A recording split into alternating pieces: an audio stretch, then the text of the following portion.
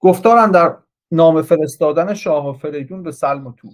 یکی نامه بنوشت شاه زمین به خاور خدای و به سالار چین. سر نامه کرد آفرین خدای، کجا بود و باشد همیشه به جا. دگر گفت که نامه پندمند، به نزد دو خورشید گشته بلند. دو سنگی دو جنگی دو شاه زمین، میان کیان چون درخشان نگین. ز آن کس که هر گونه دیده جهان، شده آشکارا بر او بر نهان. گراینده گرز و تیغ گران، فروزنده نامدار افسران. نماینده شب به روز سپید، گشاینده گنج پیش امید. همه رنج ها گشته آسان بر او، به راه روش اندر آورده روی. نخواهم همی خویشتن را کلاه، نه آگنده گنج و نه تخت و نه گاه. ز فرزند را خواهم آرام و ناز، از آن پس که بردیم رنج دراز. برادر کزو بودتان دل به درد، وگر چند هرگز نزد باد سرد. دوان آمد از بهر آزارتان، همان آرزومند دیدارتان. بیفکند شاهی شما را گزید، چنان کز ره نامداران سزید. ز تخت اندر آمد به زین برنشست، برفت و میان بندگی را ببست. بدان کو به سال از شما کهتر است، نوازیدن مهتر اندر خور است. گرامیش دارید و نوشه خرید، چو پرورده شد تن روان پرورید. چون از بودنش بگذرد روز چند، فرستید باز منش ارجمند. بفهم. قبل اینکه این صفحه رو رد کنیم، اون جایی که به راه روش اندر آورده روی نوشته، حمید روش رو معادل رفتن میدونه و در واقع به نوعی میشه همون راه رفتنی امروزی. اگه اینجوری فرض کنیم، اون وقت اون اسم وزیر بهرام که راست روش بود، نظامی هم لابد به معنی راست رو میشه. درود بر تو، درود بر تو. عالی بود. کسی نکته ای داشت غیر از سامان؟ بچه من نکته ها رو یا آخر پاراگراف شعری میگیرم یا آخر صفحه، ولی همه رو یادم هست. نهادند برنامه بر مهر شاه، ز ایوان بر ایرج گزین کرد راه.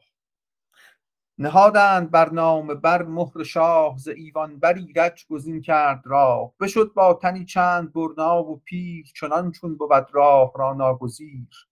چو تنگ اندر آمد به نزدیکشان، نبود آگه از رای تاریکشان.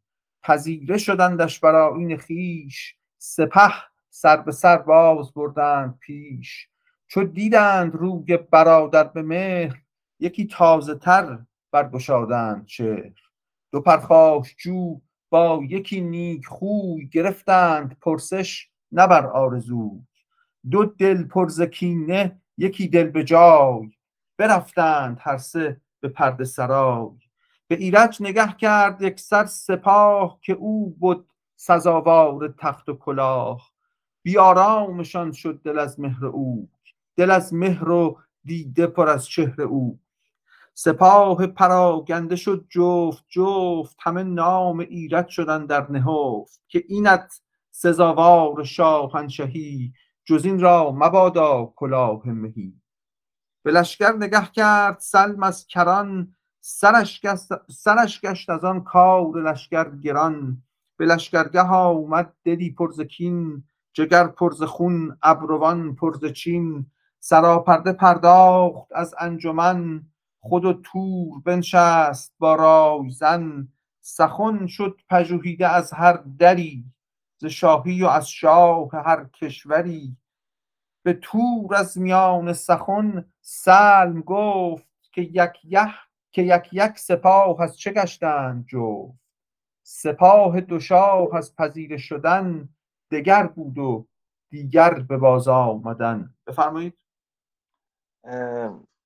تو اون بیتی که بالاتر میگه 460 میگه که اینت سزاوار شاهنشهی، منطقا خب این واژه این تو اینت و اینا نیست دیگه. با توجه به ساختار جمله میشه حدس زد، تو زیرنویسام حتما آورده که این است بوده که میخونه دیگه. یعنی در شعر فردوسی این استی قرار میگیره اینجا که این است خونده بشه. به هر حال تینو این است داره. آره منطقی هم هست، این استم اینت خونده میشه توی خیلی از متون. آها ولی خب این است همینجوری باشه که وزنش خراب میشه، که همونجوری خراب میشه که فردوسی خراب میکنه و ته خونده نمیشه. ولی هستین اگه بود مثلا میخوند وزنش، ولی خب شاید هستین کار کاتب باشه مثلا، به نظر میاد دیگه. آره که این است سزاوار شاهنشاهی. ممنونم. پس به اون این ربطی نداره. البته این یعنی همین فکر کنم، نه دیگه. این تو اینت از این واژگان مثلا زهازه و ایناست دیگه، ابراز شگفتی و آفرینگویی و اینا. سعدی میگه چی دوست نزدیکتر از من به من است، وینت مشکل که من از وی دور. آره نه من یه لحظه فکر کنم شاید این همون به اون معنی زهازه همین این است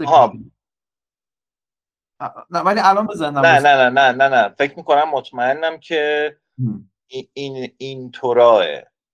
مطمئنم. به هنگامه بازگشتن ز راه نکردی همانا به لشکر نگاه، که چندان کجا راه بگذاشتند یکی چشم از ایرج نبرداشتند. از ایران دل ما همی تیره بود، براندیشه اندیشگان برفزود. سپاه دو کشور چو کردم نگاه، از این پس جزو را نخوانند شاه. اگر بیخ او نگسلانی ز جای، ز تخت بلندت کشد زیر پا. بفرمایید. من این نکته داستان اصلا یادم نبود که با وجود اینکه مثلا یعنی یادم بود که ایرج از شاهی چیز میکنه، کناره گیری میکنه و با صلح میره پیش برادرانش. یادم نبود آخرش برای چی کشتنش. اینا چیز کردن که سپاه ایرج رو پسندید به عنوان شاه. مثلا اینا دیدن که آقا حالا این خودش هم از شاهی چیز شده، باید خلاصه خطرش رو باید دفع کنیم، وگرنه سپاه یه وقتی چیز میکنه.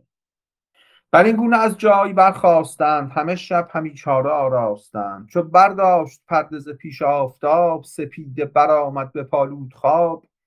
دو بیهوده را دل بران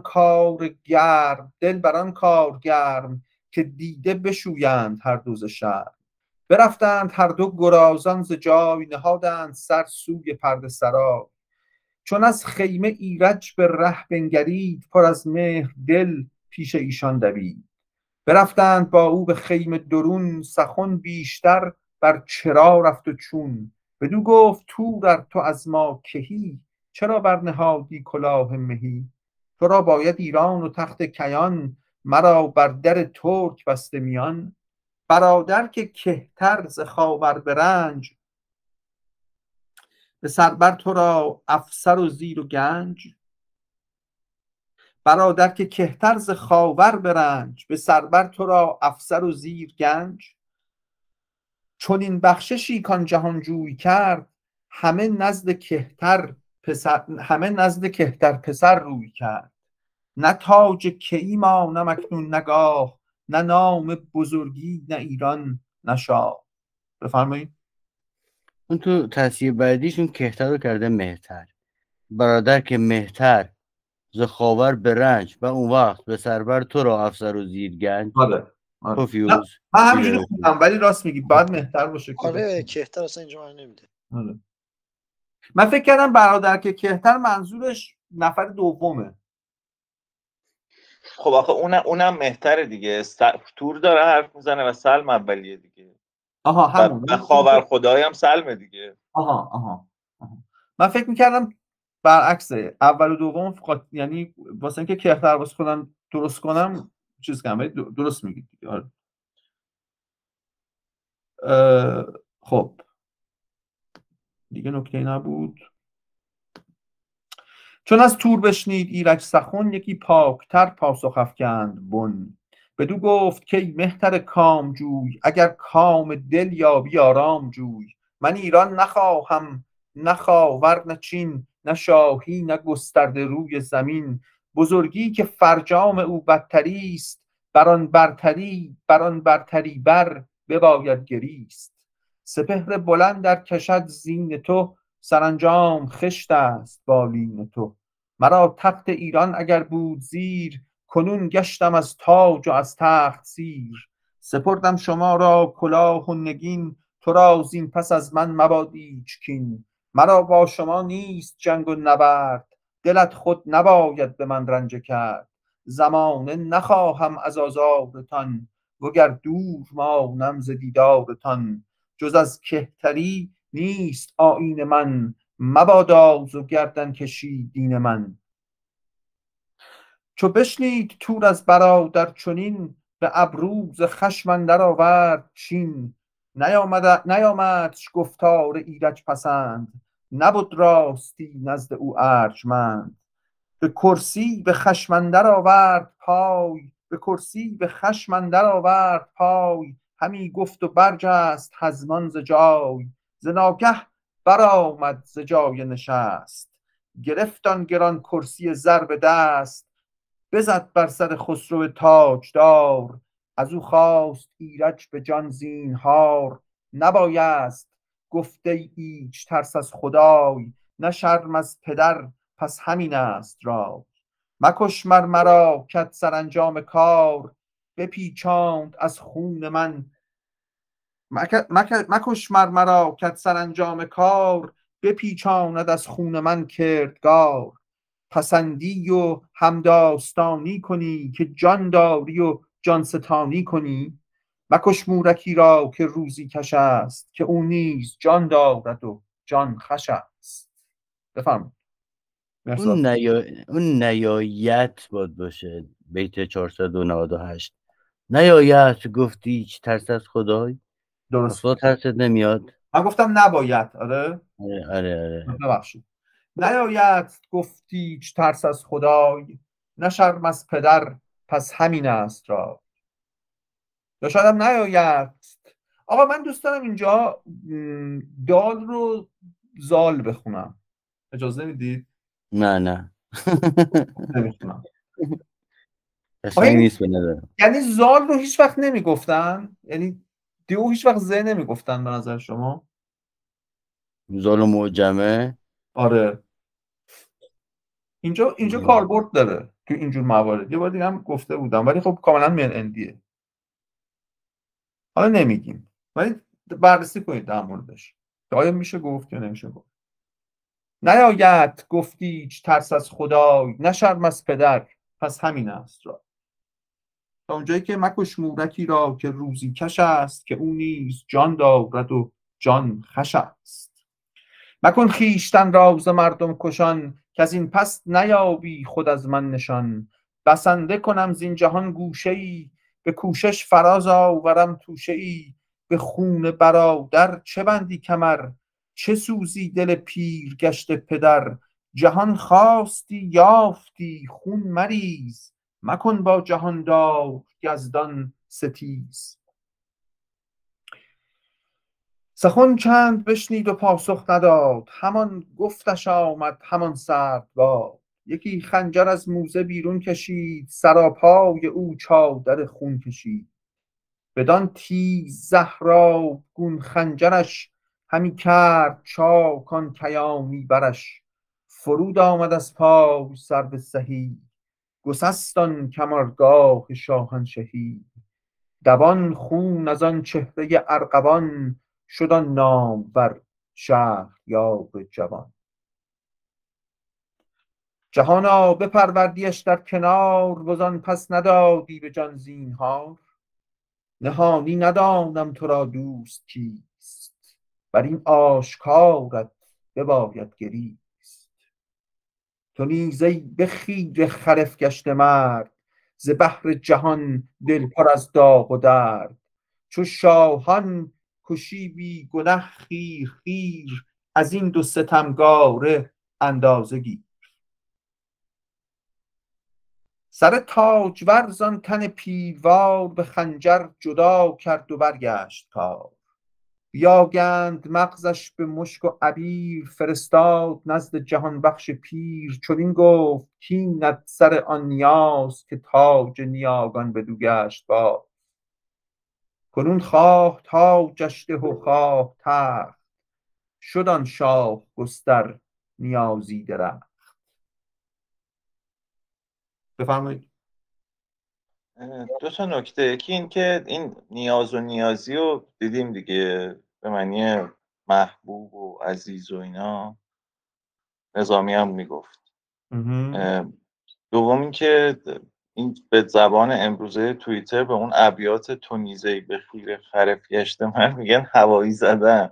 میدونیم دیگه محمود غزنوی شهره و بدنام زمان خودش به کشتن سران خانواده های قدیمی ایران بوده دیگه و مشخصه که اشاره داره. هوایی زده بهش. عالی.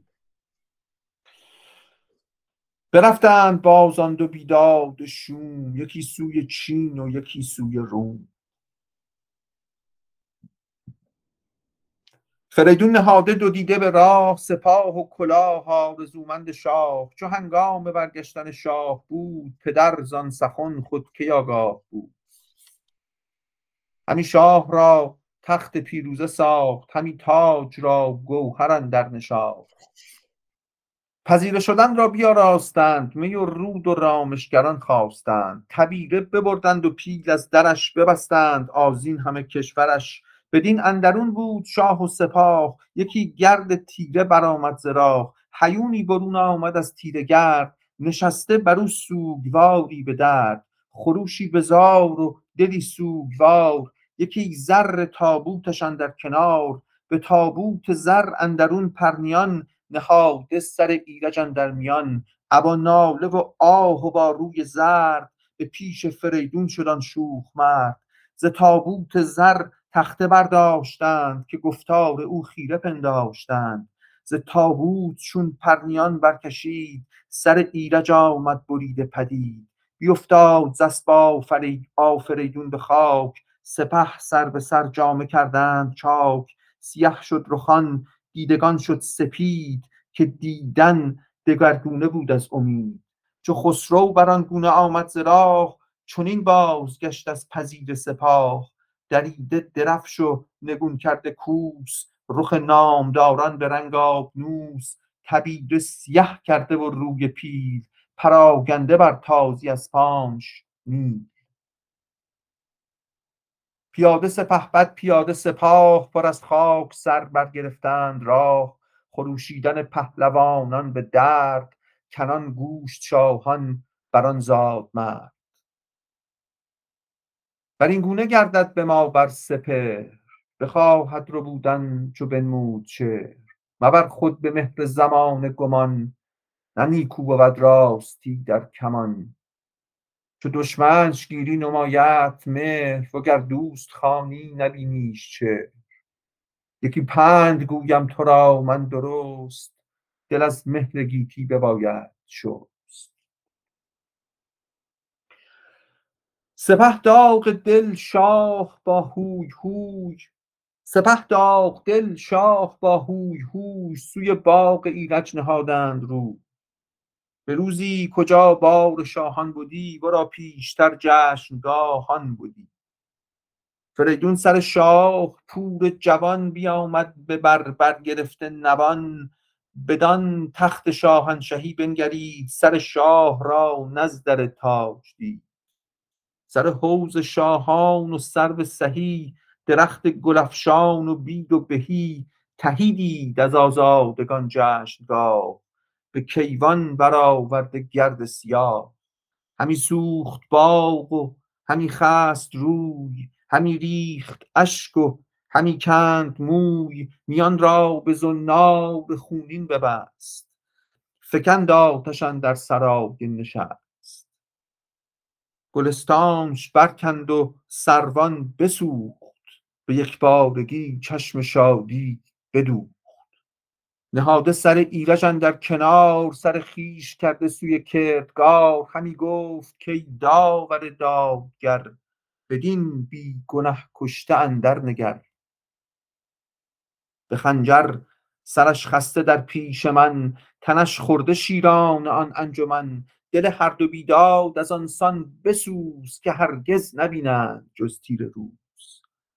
به دادی جگرشان کنی آزده، که بخشایش آید بر ایشان دده. به داغی جگرشان کنی آزده، که بخشایش آید بر ایشان دده. همی خواهم ای روشن کردگار، که چندان زمان یابم از روزگار. که از تخم ایرج یکی نامور، ببینم بر این کینه بسته کمر.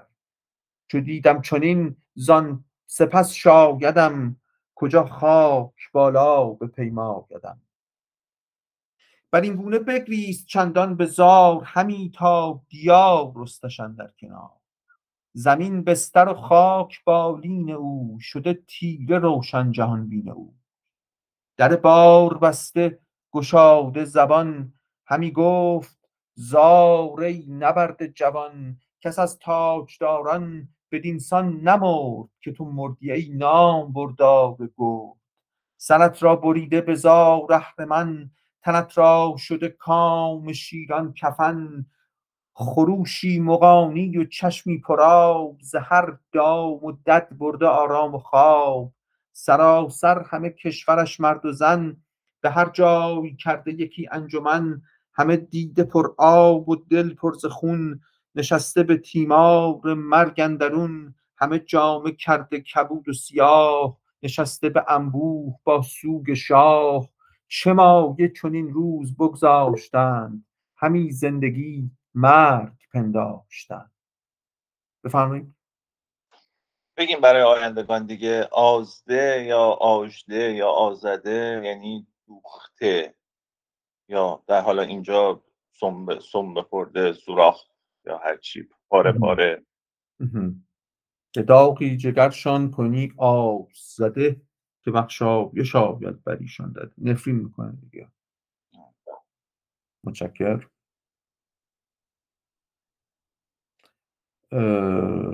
آره آشتی حرف دوم صح. آره توی بعضی نسخه هم آشتی همونجور گفتیم. برآمد بر این نیز چند گاه، شبستان ایرج نگه کرد شاه. یکی خوب چهره پرستنده دید، کجا نام او بود ماه آفرید. کجا نام او بود ماه آفرید. که ایرج بر او مهر بسیار داشت، قضا را کنیزک از او بار داشت. پریچهر را بچه بود در نهان، از آن شاد شد شهریار جوان. از آن شاد شد شهریار جهان، از آن خوب رخ شد دلش پر امید. به کین پسر داد دل را نوید. چو هنگامه زادن آمد پدید، یکی دختر آمد ز ماه آفرید. جهانی گرفتند پروردنش، برآمد به ناز و بزرگی تنش. مر آن ماه رخ را ز سر تا به پای، تو گفتی مگر ایرج استی به جای. چو برجست و آمدش هنگام شوی، چو پروین شدش روی و چون قیر موی. نیا نامزد کرد شویش پشنگ، بدو داد و چندی برآمد درنگ. بدادش بدان نام بردار شوی، چو یک چند گاهی برآمد برو. یکی پور زاد آن هنرمند ماه، چگونه سزاوار تخت و کلاه. بفرمایید. این خب روایت ها در مورد منوچهر در 3-4 منبع مختلفی که هست متفاوته. فقط در یک مورد منوچهر ایرجزاد ذکر شده، در بقیه موارد همواره از دختری است منوچهر. یعنی همیشه یه دختری در کاره.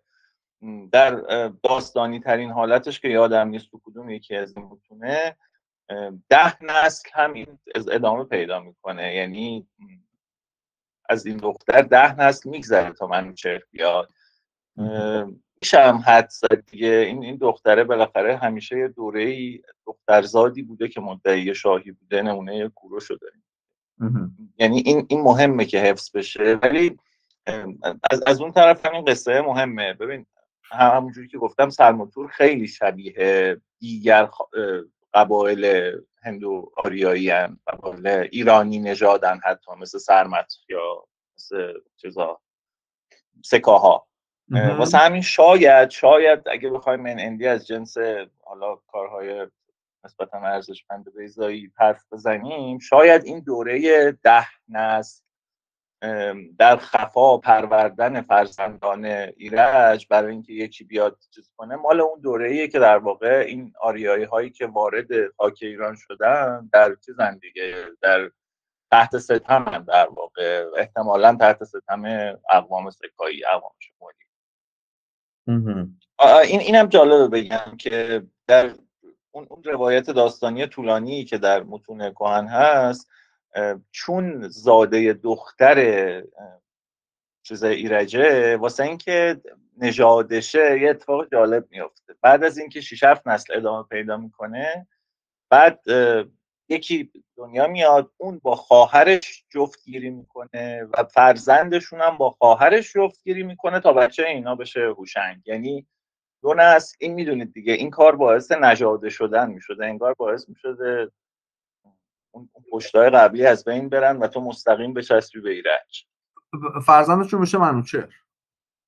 آره فرزندشون میشه منوچهر و میگم این کاره واسه این بوده که در واقع خیلی پشتش سفت بچسبه به ایرج دیگه. اتفاقا من انتظار داشتم الان یه همچین اتفاقی بیفته ولی نیفتاد.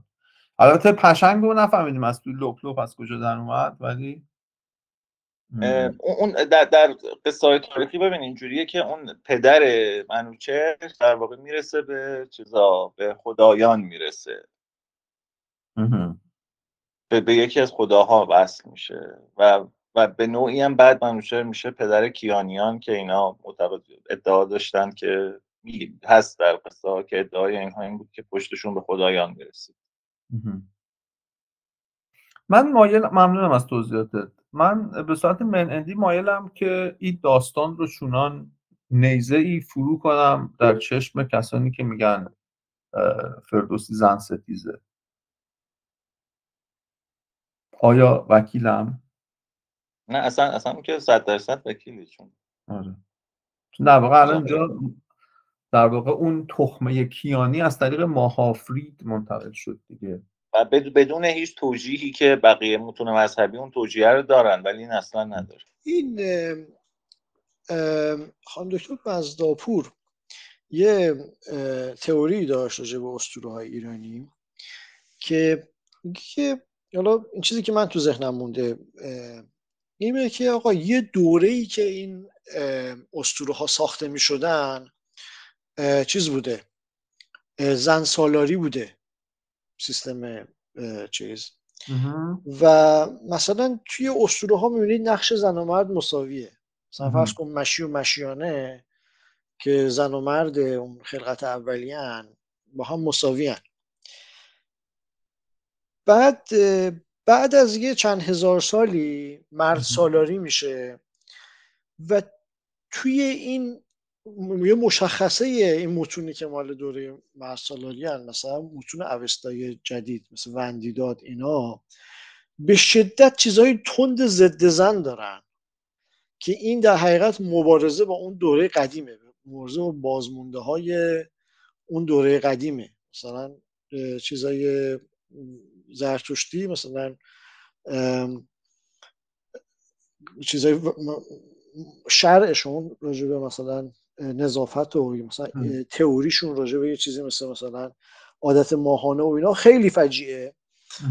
و چیز تحلیل خانم مزداپور بود این چیز تند ضد زن توی یه دوره‌ای که دوره مثلا دوره چیز شدن، دوره مسلط شدن مرد سالاریه، این روایت ضد زنش یه خورده دعوا با چیزای بازمونده مثلا قدیمه. و اینم که تو میگی که زن ستیزی فردوسی و یا مثلا که از طرف مادر انتقال پیدا میکنه، یه توجیهش میتونه باشه که افسانه منوچهر مال اون دوره قدیمی تره. آره. که مثلا چیز آره دیگه. حالا پس میگیرم حرفمو، یعنی در واقع اینجا فردوسی اسطوره به زن کرامت داره. آره اسطوره فرق میکنه با مثلا فردوسی پیامگذار چیزی بود. سام بگو.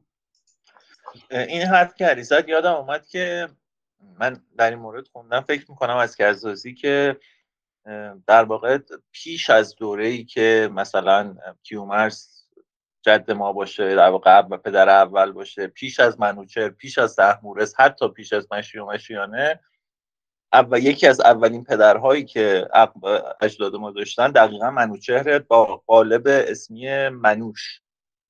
در واقع همین حرفیه که علی میزنه، خیلی کهنه منوچهر، کهن‌تر از کیومرثه.